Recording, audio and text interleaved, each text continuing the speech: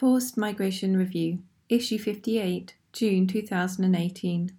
Integrating Refugee Doctors into Host Healthcare Systems by Shala Namak, Fatin Sahar, Sarah Qureshi, Fajr Al-Rais, and Ranit Mishori.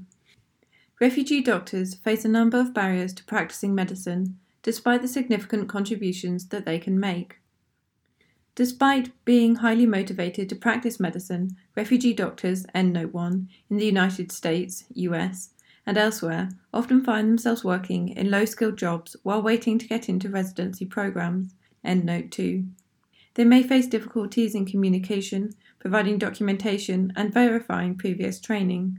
This may represent a missed opportunity, not only for the refugee doctors themselves, but for the host country's own healthcare system, especially in countries or areas with doctor shortages and/or a high proportion of immigrant or refugee populations. The authors of this article are themselves former refugees or asylum seekers, immigrants to the US, and/or have immigrant or refugee backgrounds. This issue is close to our hearts as medical professionals, and we would like to explore how we can empower and assist refugee doctors to join the workforce, resuming their professional lives and identities and helping to fill gaps. Lessons from other countries. Integrating refugee doctors into a host country's healthcare system requires the involvement of different stakeholders, including medical associations, regional and national health services, private organisations, and universities.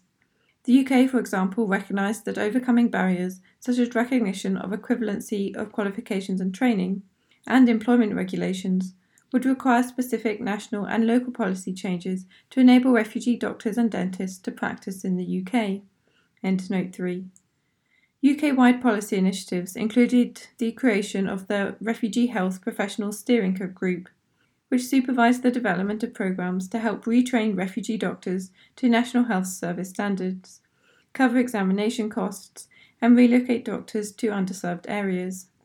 Many local programs assisted refugee doctors to register with the General Medical Council and pass the Professional Linguistic Assessment Board exam.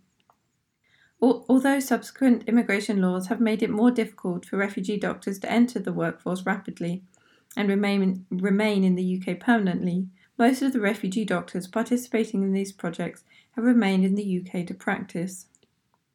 In 2015, the Swedish government fast-tracked refugee doctors into their healthcare system by rapidly verifying their credentials and providing individual training, mentoring, and Swedish language lessons. And, in Turkey, Gaziantep University and the World Health Organization teamed up to train and employ 500 Syrian refugee doctors to help care for the Syrian refugee population, with local clinics providing opportunities for the doctors to familiarize themselves with the Turkish health system. EndNote 4. The current situation in the US. To practice medicine in the US, refugee doctors must undergo a process that is very intensive in terms of time, labor, and finances, involving certification, examination, residency periods, and licensing. While advocates of this system point to the need to ensure the best and most consistent quality of care for patients, other experts argue that foreign-trained doctors have more advanced bedside clinical skills than domestically trained doctors, having generally practiced medicine in settings with less technology. A recent study, for example, showed that older patients in US hospitals treated by international medical graduates, IMGs, were less likely to die within 30 days of treatment than those treated by US-trained graduates. EndNote 5. A number of private, public, and non-profit programs have been established to support refugee doctors in the US. The Welcome Back Initiative, WBI, founded in 2001, used the untapped pool of IMGs living in California to provide linguistically and culturally competent care to local populations. EndNote 6. The WBI has since expanded to a national network of 11 centres in 9 states, serving almost 15,000 individuals from 167 countries. These centres provide free services to refugee doctors, including orientation, career counselling, support in obtaining credentials and licenses, assistance in exploring educational programs, job and volunteer opportunities, and alternative career options. Success has been modest. 23% of participants obtained employment in the health sector for the first time, 21% passed licensing exams, and 87 doctors were accepted into training programs. EndNote 7. The Minnesota Department of Health's International Medical Graduate Assistance Program aims to increase access to primary care in rural and underserved areas both by providing clinical readiness assessments of IMGs and funding non-profit organisations to provide career guidance, additional clinical experience, and primary care residency positions for IMGs willing to practice in underserved areas. In 2014, Missouri was the first state to pass legislation creating a new category of licensed assistant doctors who can provide primary care under the direct supervision of a doctor in a healthcare shortage area for the first 30 days, and thereafter with indirect supervision from a doctor who practices within a 50-mile radius. Although there has been criticism of the law, EndNote 8, as of May 2017, 127 doctors had applied for the license, with 23 being issued a license, 55 deemed ineligible, and the others under review. Several U.S. academic institutions, such as University of California, San Diego, and University of California, Los Angeles, have created programs to place multilingual, culturally competent family doctors in areas with large immigrant and refugee communities. Recommendations.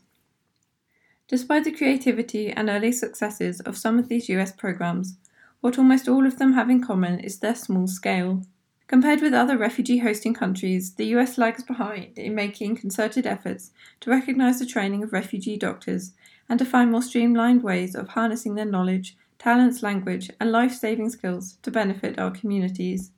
We propose Bullet point: a task force consisting of stakeholders from federal and state governmental, private and public organisations, medical boards and professional associations, as well as refugee doctors themselves, to collect basic statistics on the number of refugee doctors, their demographics and current specialisms, and to study other countries' approaches, review certification requirements, and explore the integration of refugee doctors into different clinical roles. Bullet point: training incentives for residency programs that are geographically or specialism focused based on local population needs. This may also include the restructuring of observerships, shadowing, internships and fellowships specifically tailored to refugee doctors. Bullet point: easing retraining requirements as a temporary or permanent solution for some, alongside other measures to strengthen job opportunities that recruit refugee doctors in other roles initially to gain exposure to the US system. Bullet point: a more centralised scholarship and needs-based grant or stipend system to help with the significant financial burden of recertification and licensing exams. Bullet point: robust, accessible programs to provide supervision and guidance through the complex certification and licensing program in the US, as well as instruction on the US healthcare system. Bullet point: free, easily accessible toolkits including national and state-based resources, communication modules, test-taking strategies, and information about the application process. Finally, and critically, refugee doctors themselves should help drive new initiatives. Professional development efforts may help identify leaders who would run IMG support programs, seek partnerships in strategic planning, and organise and perhaps partner with existing IMG advocacy organisations. By Shala Namak, SNAMAK, at wakehealth.edu, Department of Family and Community Medicine, Wake Forest School of Medicine. Fatin Sahar, FSAHHAR, at med.wayne.edu, Department of Family Medicine and Public Health Sciences, Wayne State University School of Medicine. Sarah Qureshi, SK795, at georgetown.edu, Department of Family Medicine, Georgetown University School of Medicine. Fajr Al-Rais, FADYA_EL_RAYESS, at brown.edu, Department of Family Medicine, Albert School of Medicine at Brown University.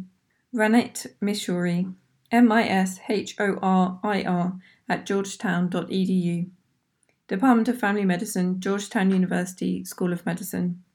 EndNote 1. In this article, we use refugee doctors to include both refugee and asylum seeker doctors. EndNote 2. A formal period of supervised training for medical school graduates, usually 3 to 5 years in length, during which a doctor specialises in a field of medicine. EndNote 3. Stewart E. 2007. Addressing the challenges facing refugee doctors in the UK.